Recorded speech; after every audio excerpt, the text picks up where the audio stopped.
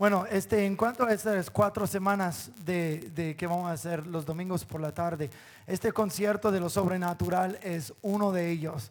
Y han estado ensayando muy duro. El equipo de adoración va a ser inolvidable, no te lo pierdas.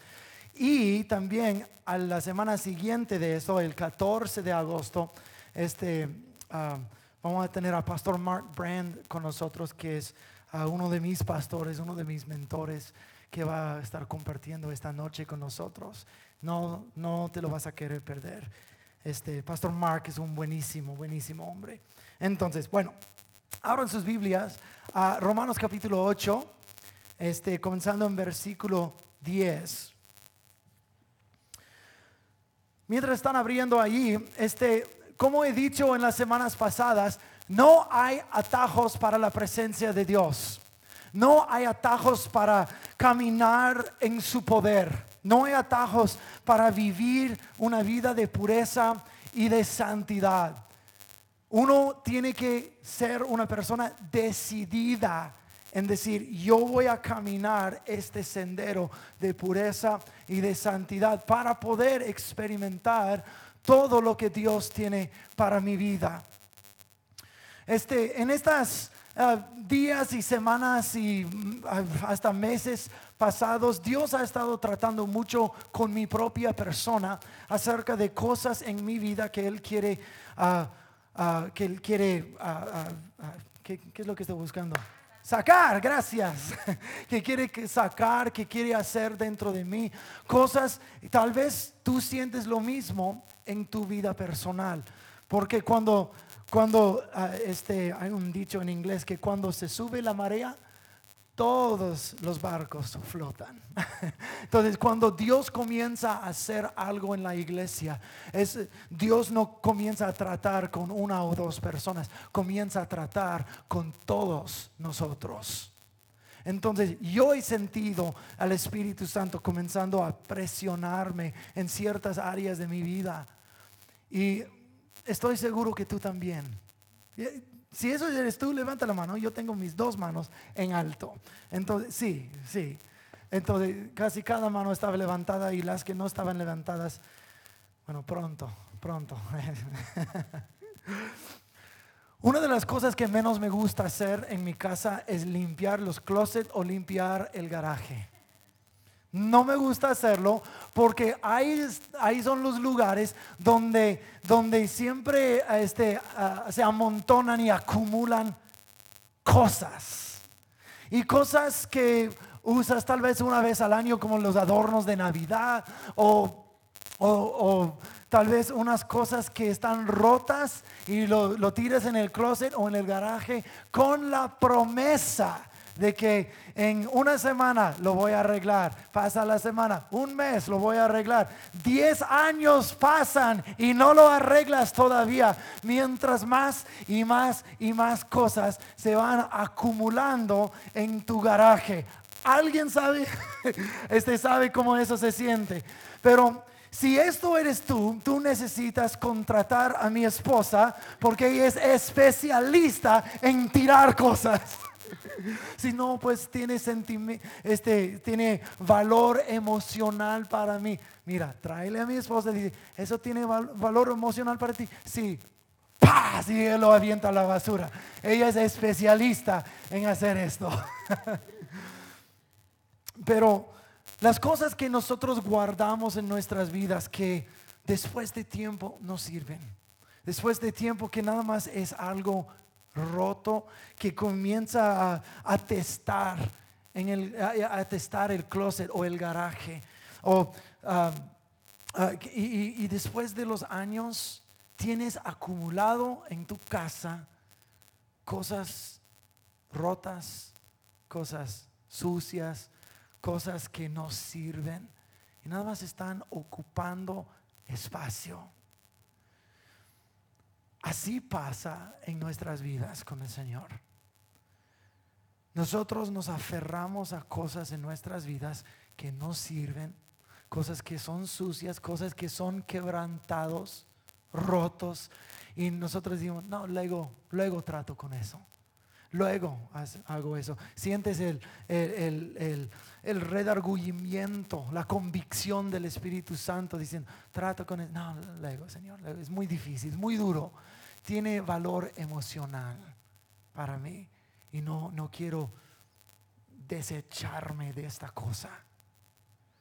Y después que pasan los meses y pasan los años, cosas nada más acumulan y atestan. Y después de un rato no tienes ni espacio para meter el carro en el garaje por tantas cosas que podrías tirar. ¿Por cuántos años has tenido una lata de pintura en tu garaje diciendo por si acaso necesito hacer match el color de la casa? ¿Cuántos años?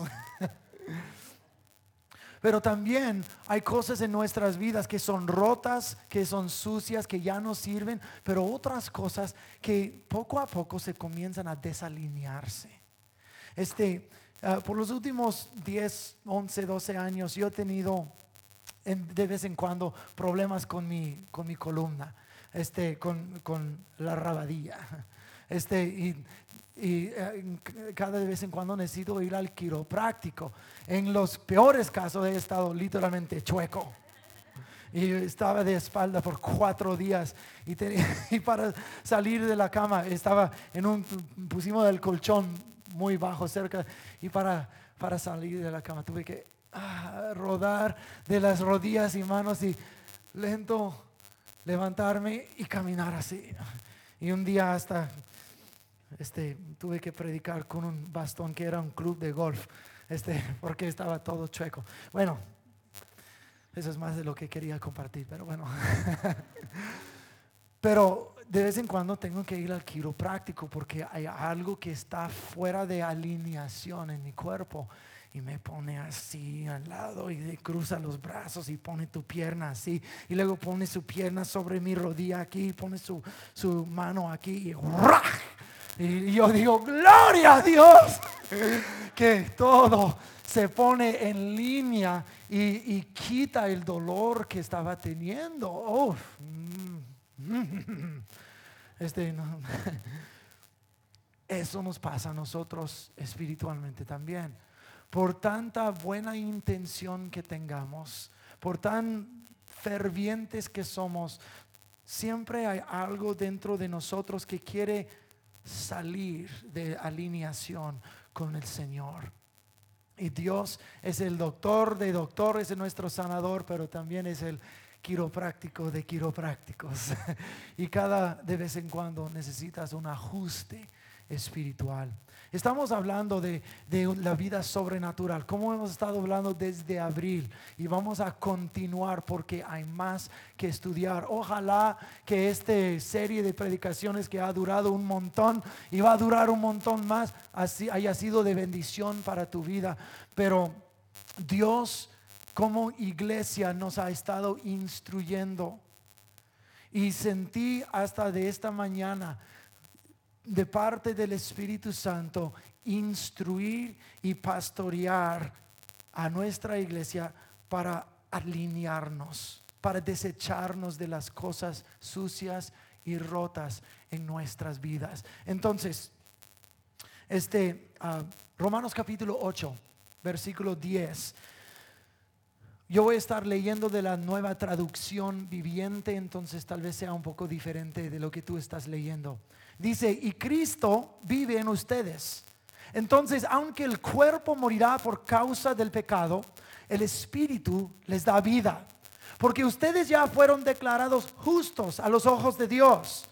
El Espíritu de Dios que levantó a Jesús de los muertos vive en ustedes.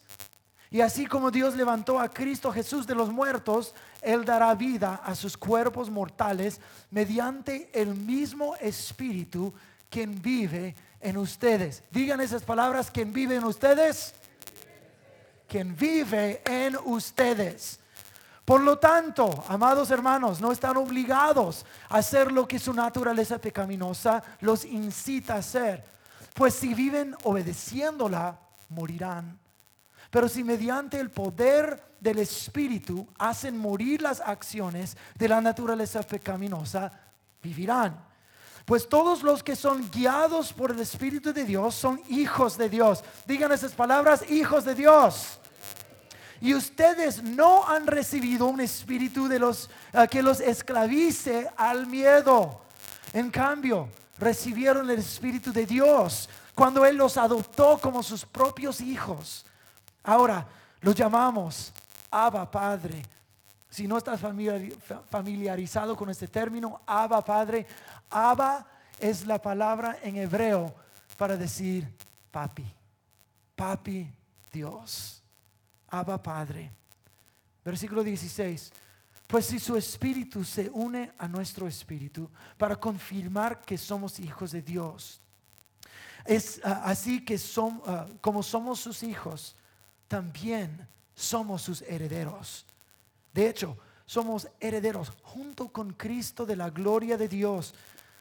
Pero si vamos a participar de su gloria, también debemos participar de su sufrimiento. Sin embargo, lo que ahora sufrimos no es nada comparado con la gloria que Él nos revelará más adelante. Este pasaje que acabamos de leer es cargado de verdades espirituales. Pero uno de los versículos, uno de los últimos que acabamos de leer, es uno de que si vamos a participar de su gloria, también debemos participar de su sufrimiento. Es uno de los versículos que yo digo, Dios, ¿por qué pusiste esto ahí? Por el amor de Dios. No quiero participar en sus sufrimientos. Yo quiero la gloria sin sufrimiento.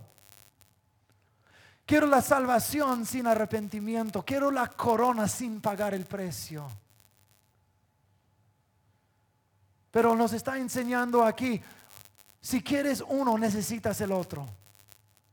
Si quieres participar en la gloria de Cristo, necesitas caminar el sendero de Cristo en sus sufrimientos. Vamos a desarrollar eso sobre los próximos minutos.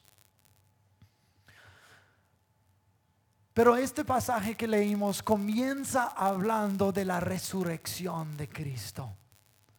El mismo Espíritu que levantó a Cristo de los muertos vive en ustedes.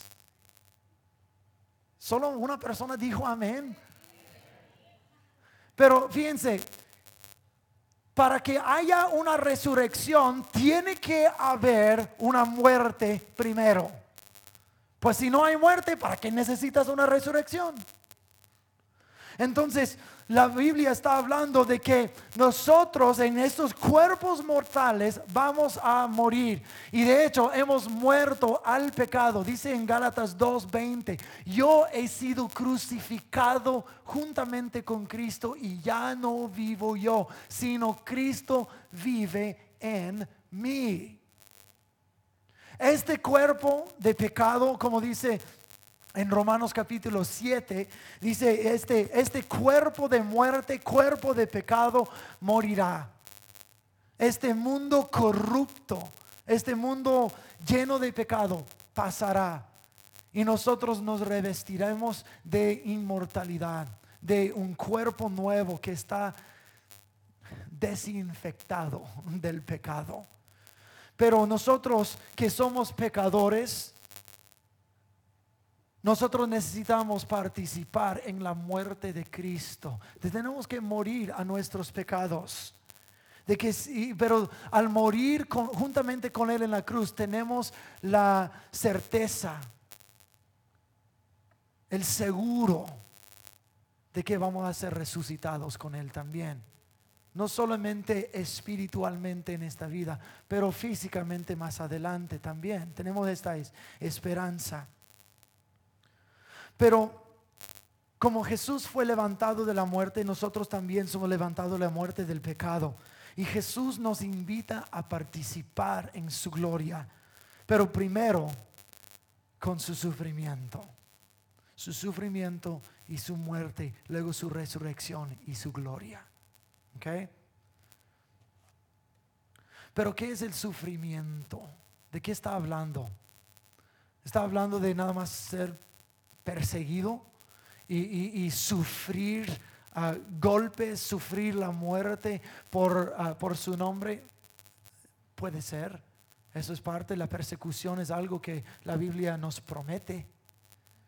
Ese es otro de los versículos que digo, ¿por qué Dios? ¿Por qué? Pero la Biblia dice también en Romanos capítulo 12, dice, ofrézcanse como sacrificios vivos. Un sacrificio vivo.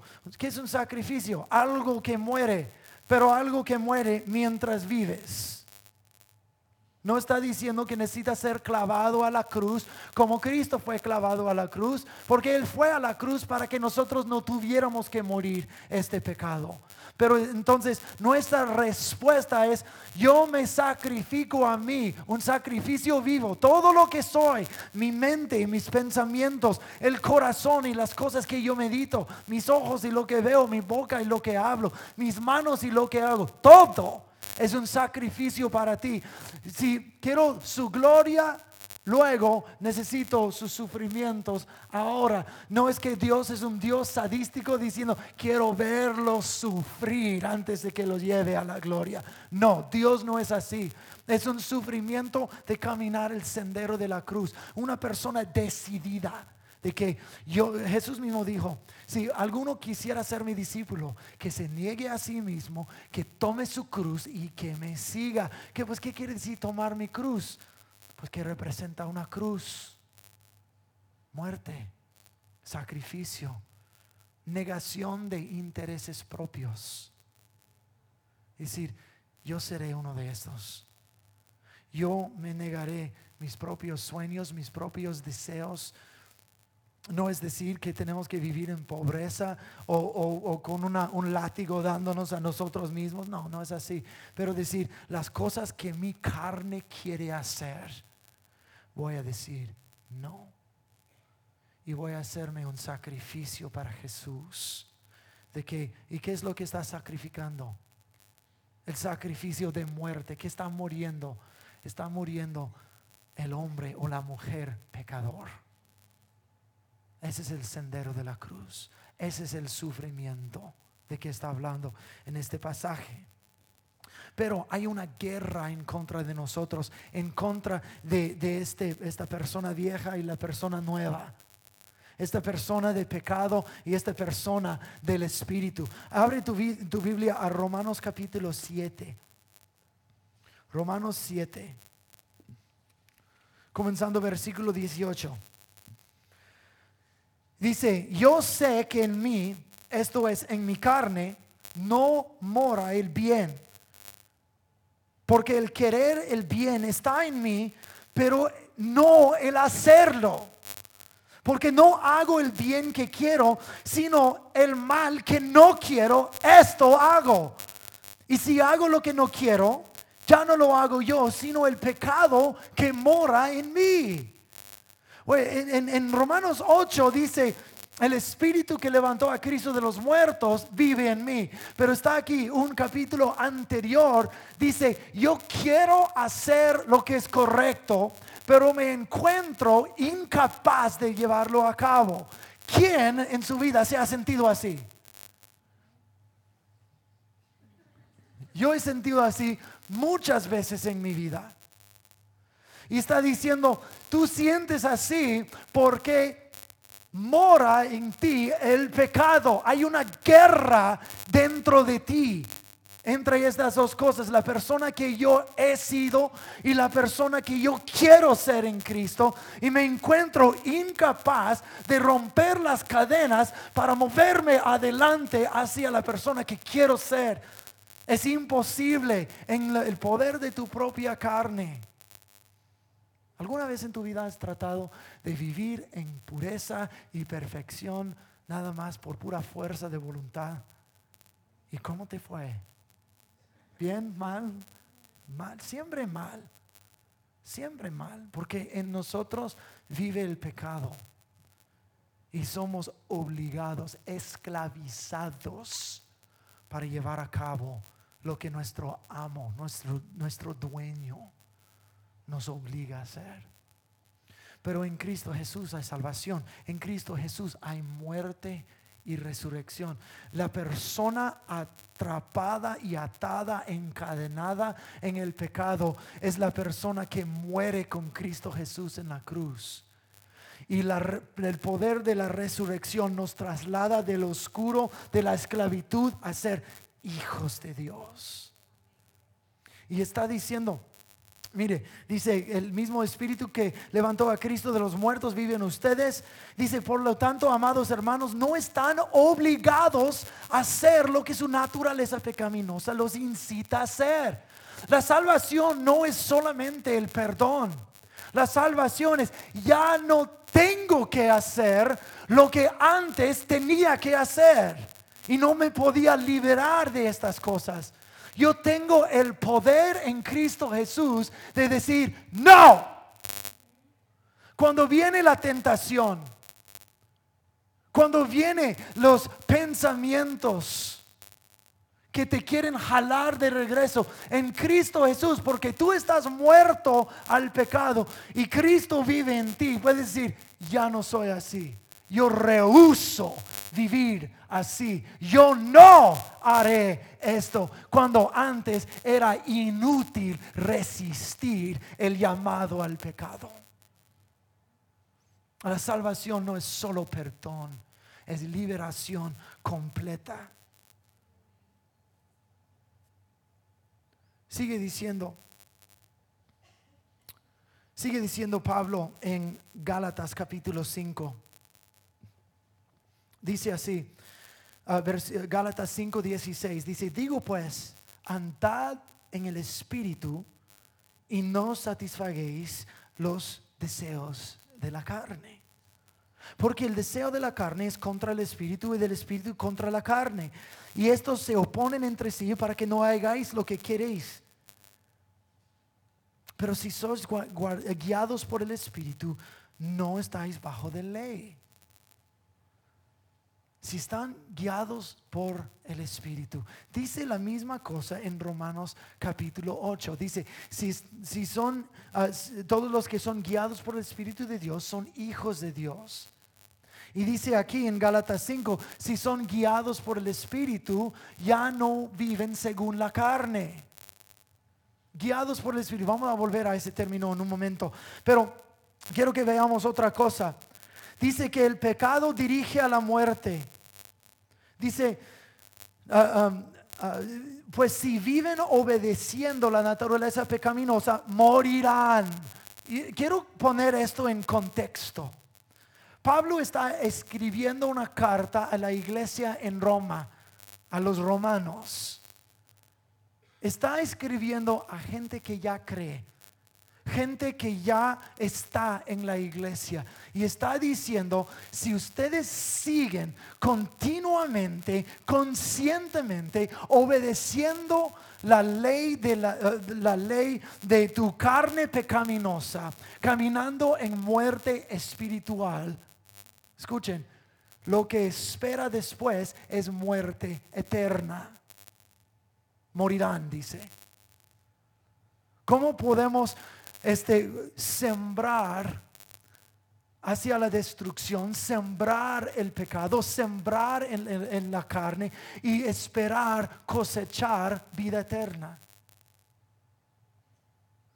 Si siembro un árbol de naranjas, yo no espero peras, no espero manzanas, espero exacto lo que sembré.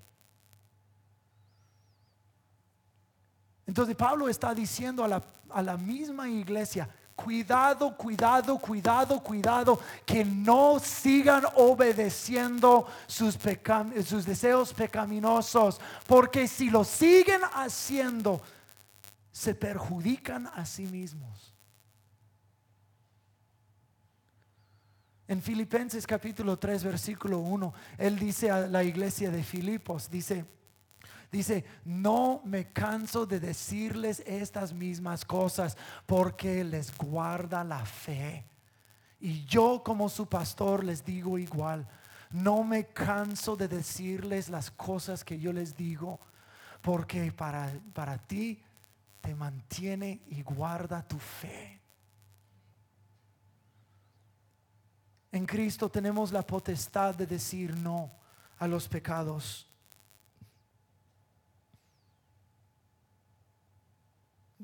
Luego habla de la adopción, que somos adoptados como sus hijos.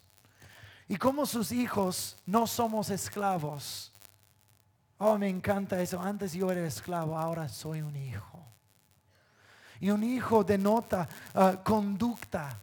Que si nuestro Padre es bueno y puro y santo, sus hijos también han de ser buenos y puros y santos. Si somos hijos, nosotros dependemos de nuestro Padre. El Espíritu nos guía. Leímos en Romanos 8, tanto como Gálatas 5. Si son guiados por el Espíritu, no cumplirán los deseos de la carne y son hijos de Dios. Pero esa palabra guiados en el griego tiene algunas diferentes connotaciones. El primero y el más frecuente es algo de dirigir, de guianza. Pero quiero que vean esa imagen conmigo. El padre guiando a su hijo. Mi hijo mayor tiene 11 años y llega más o menos hasta aquí. Y en veces que estamos caminando me pongo detrás de él y le digo, por ahí vamos. O ¿quién de nosotros no hemos hecho algo así de colocar las manos sobre sus hombros para por acá? Y lo damos un poquito de empujón para la dirección que queremos que camine. O como decimos a los niños cuando hay 4, como con Teresa y yo, ¡hey! ¡Síganme los buenos! y todos siguen a su padre o a su madre. Eso es el entendimiento. Si son guiados por el Espíritu, entonces son hijos de Dios y no cumplirán con los deseos pecadores. Pero la guianza de un padre requiere sometimiento y obediencia también. Yo puedo guiar a mi hijo, pero si se rebela en contra de mí, requiere obediencia y sometimiento. Y uno de los retos más grandes que yo he tenido en mi vida fue entre los 19 y 20 años. Recién había conocido a Teresa y en varias ocasiones sobre esos 2 años mi papá se sentó conmigo para hablar, pero no pláticas de 15 o 20 minutos. Pláticas de 3, 4, 5 horas. Donde me dio duro. No cacheteándome, no para humillar o avergonzarme, pero para decirme la verdad de mí mismo. Es como que él puso un espejo enfrente de mí. Y con su guianza comenzó a decir, Kyle, yo veo esto. Esto, míralo conmigo, esto y esto y esto y esto. Y después de 5 horas de esto, híjole. Pero hay diferentes tipos de dolor. Porque cuando Dios te duele, no es como el dolor que el mundo te da. El dolor que el mundo te da es te golpea, te brutaliza y te deja todo golpeado y sangrado. Pero cuando Dios te hiere, dicen los proverbios, fieles son las heridas de un amigo. Cuando Dios te hiere, es como una cirugía. ¿Alguien aquí ha tenido una cirugía antes? Aquí tengo una cicatriz así de grande. Cuando tuvieron que casi destriparme, sacaron 8 pulgadas de mi intestino. Y cuando yo me levanté o me desperté de esa cirugía, nada placentero, pero me salvó la vida.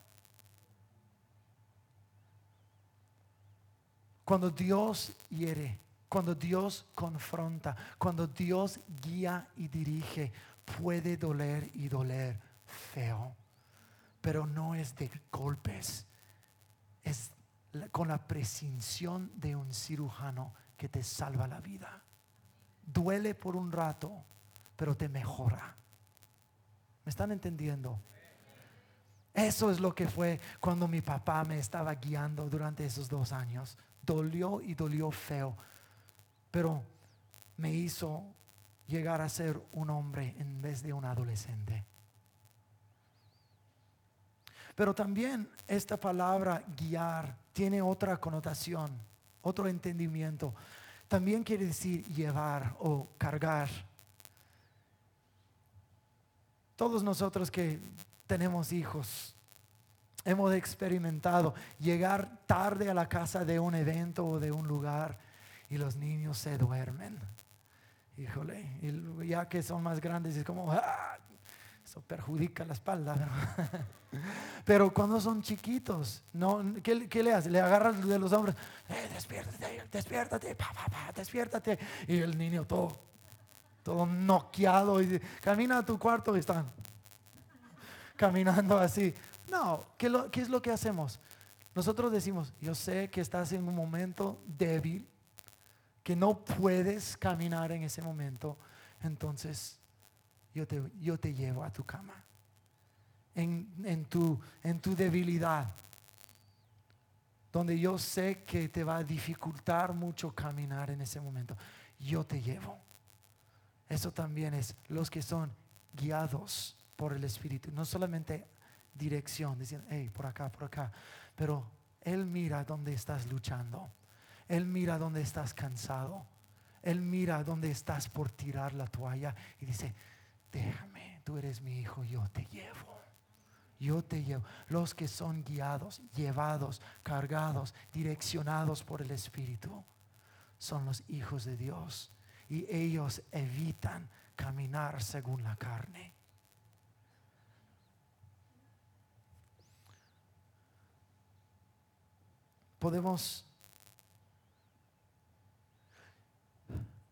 Nosotros necesitamos entrar en los próximos momentos en un tiempo de arrepentimiento. No hay nadie aquí es exento de eso. Todos tenemos áreas en nuestras vidas, todos. ¿Por qué? ¿Porque Dios quiere juzgarme? No, Dios no te quiere juzgar. No te quiere juzgar, por eso envió a Jesús. Juzgó a Jesús en tu lugar para que no te tuviera que juzgar. Tampoco es para humillar o avergonzar.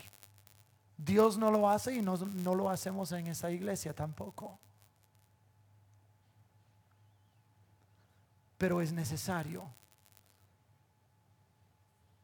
Como dice en versículo 17, si vamos a participar de su gloria, también debemos participar de su sufrimiento. Jesús fue glorificado en la resurrección, y el mismo poder que levantó a Cristo vive en nosotros. Si sufrimos con Él, seremos glorificados con Él. ¿Pero qué es la gloria? Tal vez para ti, cuando escuchas la palabra la gloria, piensas en el cielo, la gloria del más allá. O tal vez piensas en una presencia poderosa, en unos chispitas de gloria que están ahí en el aire, que sientes un escalofrío. Eso es la gloria de Dios. Pero la gloria bíblica tiene que ver con peso, con algo pesado. Tiene que ver con riquezas, autoridad, dominio. Tiene que ver con posición. Eso es lo que es la gloria. Jesús hasta oró, dijo, Padre, glorifica tu nombre. Y luego en Juan 17:1 dice, Padre, glorifica a tu Hijo. Él estaba pidiendo gloria. Cuando Jesús dijo eso, eran solo momentos antes de su crucifixión. Y después de su crucifixión y su resurrección, Él tiene la gloria con toda la autoridad. Como dice en Mateo capítulo 28, toda la autoridad es dada a Jesús. O sea, toda la gloria, todo el dominio, toda la autoridad, toda la exaltación, toda la posición. Él está posicionado en la diestra del Padre, en los lugares espirituales, sobre toda otra cosa, dice Filipenses 2, donde cada rodilla se rodeará, cada lengua confesará que Él es Señor. Esto es gloria. Y dice aquí en Romanos 8, lo acabamos de leer, si somos hijos, somos herederos. Y si somos herederos junto con Cristo. Y si quieres la herencia, si quieres la gloria, tienes que pasar por el mismo sufrimiento, sacrificio, negación de ti mismo como Jesús hizo. No puedes tener uno sin el otro. Estás muerto, sacrificio vivo. El Cristo vive en ti. Ahora, Señor, yo quiero tener mi herencia. La herencia de autoridad, la herencia de dominio, la herencia de una vida sobrenatural. Yo quiero tener tu gloria aquí, el peso de tu posición, tu autoridad y dominio aquí en mi vida, tanto como esa iglesia. Si quieres su gloria, dicen, también necesitas padecer su sufrimiento. Eso es arrepentimiento. Voy a pedir al equipo de adoración a volver conmigo, por favor. Iglesia, escúchenme bien. Cristo viene pronto.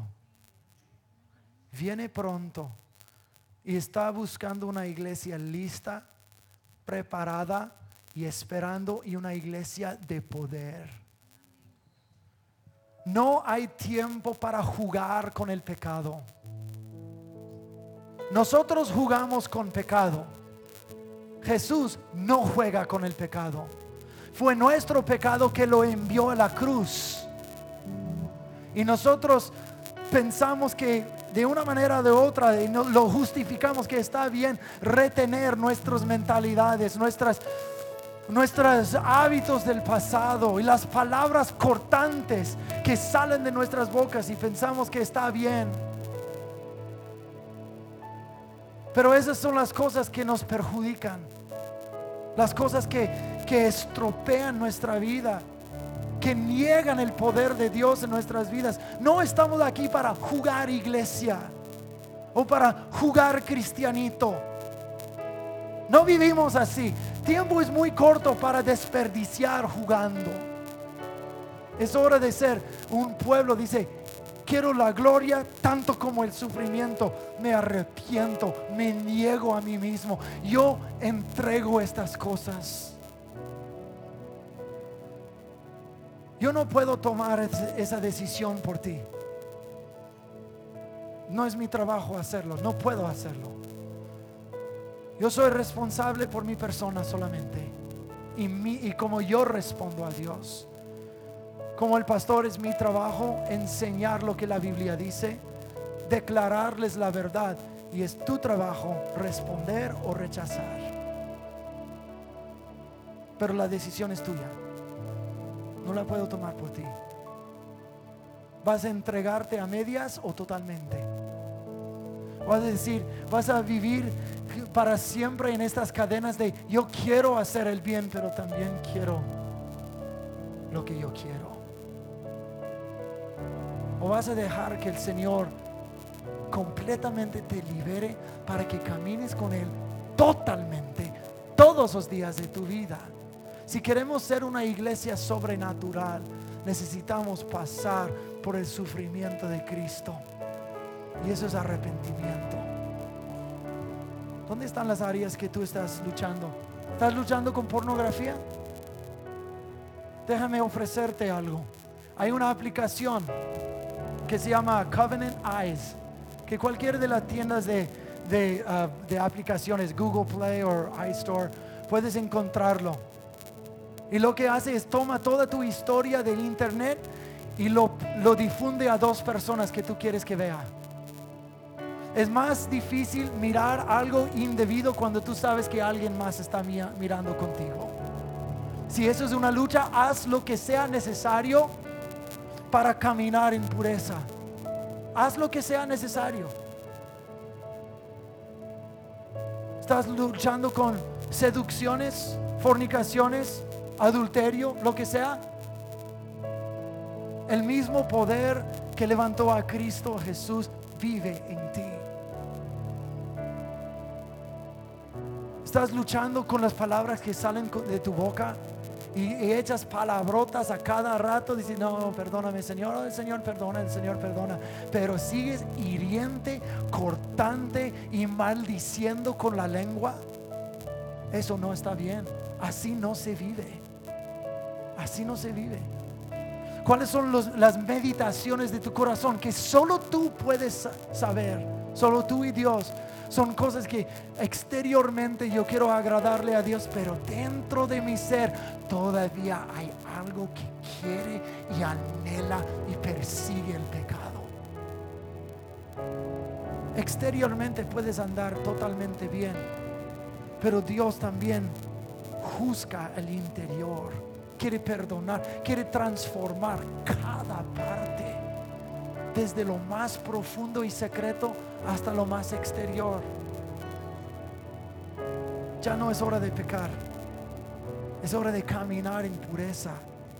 Y como dije, Dios no te quiere juzgar, por eso juzgó a Jesús en tu lugar. Esta iglesia no te juzga.